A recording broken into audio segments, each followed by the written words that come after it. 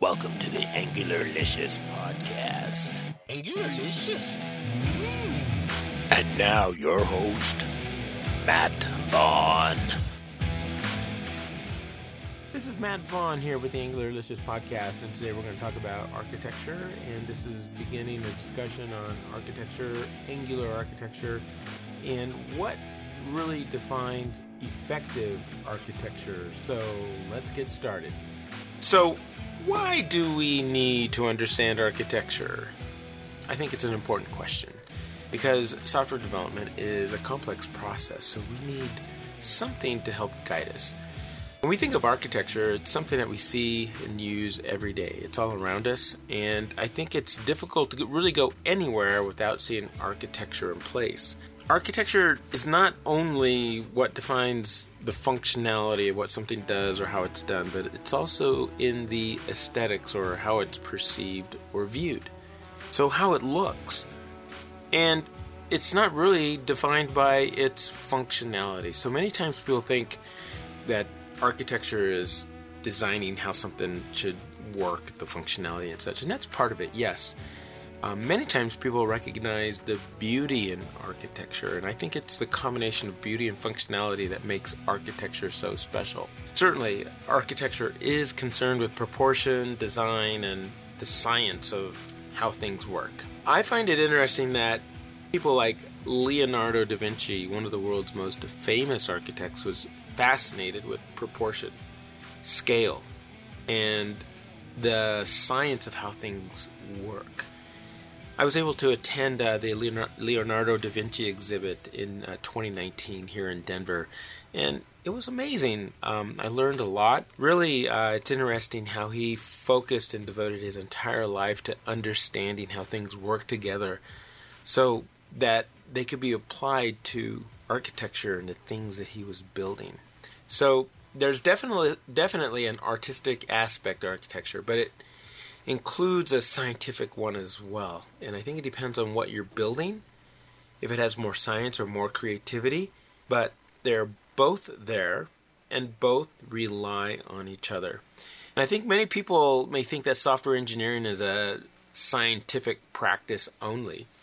However, when you consider how architecture is involved, and we certainly need to add creativity to this scientific endeavor, in fact, I think most of the time it requires more creativity to solve a problem than the science of it. Therefore, understanding the key principles of architecture so we can be more effective when we build our software solutions is kind of what we want to talk about and want to understand a little bit more fully. So we need the understanding of functionality and how and where and when others use it. But before we can design anything that is useful, we need to understand why something is needed. If we can understand who is going to use the application and why they're going to use it, then we have most of the answers and a good understanding of what it needs to do. And this is the understanding that allows us to be more effective and to build better software. Architecture is closely related to tangible things that are built, mostly buildings, homes, other structures like bridges and things like that, used by people in their everyday lives when they're shopping, traveling, in their community, the municipal buildings, their houses, the skyscrapers in the large cities. Today we live in a very technology-based world, and many of the things built today require technology and the same principles founded in architecture. So let's discuss 3 elements of effective architecture. Hey everybody, wanted to let you know that during the last several months I've been working on a book entitled Angular Architecture, a guide for enterprise Angular applications. This book is very important to me because it kind of puts together all of the thoughts and ideas about Angular architecture, leveraging some of the principles and concepts that really weren't capable a few years ago. But with the new tools like Angular, TypeScript, the design patterns that we can now apply because we have object-oriented programming capabilities, we have library projects that we can share and reuse code, we can actually implement clean architecture using layered approaches, end-tier design, things like that. So that's what this book is about. So if you're interested, I'd love to provide this book to you at half the price, 50% off. All you need to do is just go to AngularLicious or AngularLicious.com and just click on the Get Book Offer button and basically give me your email address, and I will send you an email that includes a coupon for half off the price. You can purchase the book on leanpub.com, and it's called Angular Architecture, a guide for enterprise Angular applications. Proud of the book and hope you enjoy it. Thanks. The three elements of effective architecture, I think I've distilled them down to three things. 1, design and planning. 2, tools and materials. And 3, execution of the plan. So let's talk about the design and planning. Architecture includes the design of something. Things could be built with only functionality in mind, but there wouldn't be anything special about these things. However, if the design was innovative or unique and had a special appeal to individuals, then it's something special. Perhaps it's a combination of the functionality and the aesthetics. It does what users want, and it also appeals to the eye. It's easy to use, people like using it, and it does the job. And from design, ends emerge as the instructions on how we need to build it, how it works, what its functionality is, but also including the specification of how it is built. So oftentimes the design and planning part is really an analysis and discovery of what this thing needs to do, who it's going to be used by, when and where and how, and most importantly, why is it going to be used? What problems is it trying to solve? Once you understand these things, these elements, and you can kind of put them on paper or put them somewhere where you can actually look at them and see what the relationships are and create a design, a plan, so that it can be built and executed. So many times when you're thinking about architecture, this design and planning, the next thing that we'll talk about is the second item, materials and tools. Materials and tools definitely have to be considered during the design and planning stage, because based on the selection of your materials and the purpose of their use, it could have a profound effect on what you build and how you build it. So selecting materials could be for their special characteristics or properties or attributes, what they do and provide.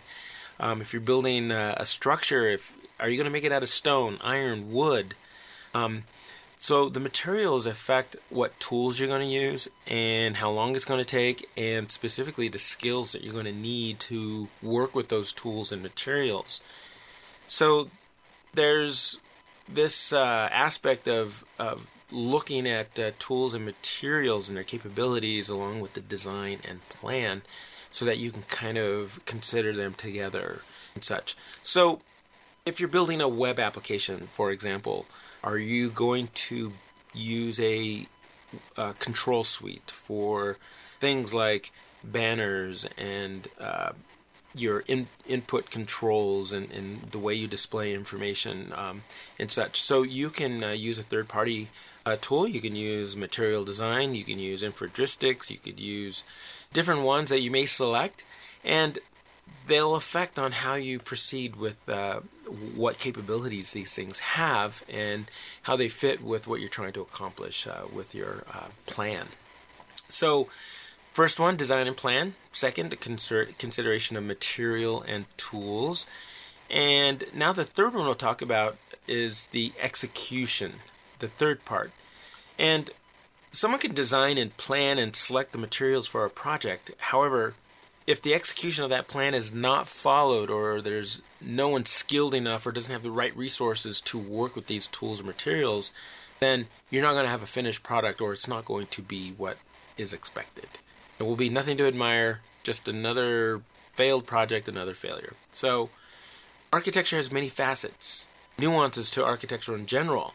And also in this execution phase, really when we think about it, executing a software project is delivering the right solution at the right time for the right people. It's talking about delivery. So we need to be able to have shippable, deployable software. It needs to be production ready, or it needs to be in production for these users to be able to benefit from it and to interact with it and do what they need to do with it.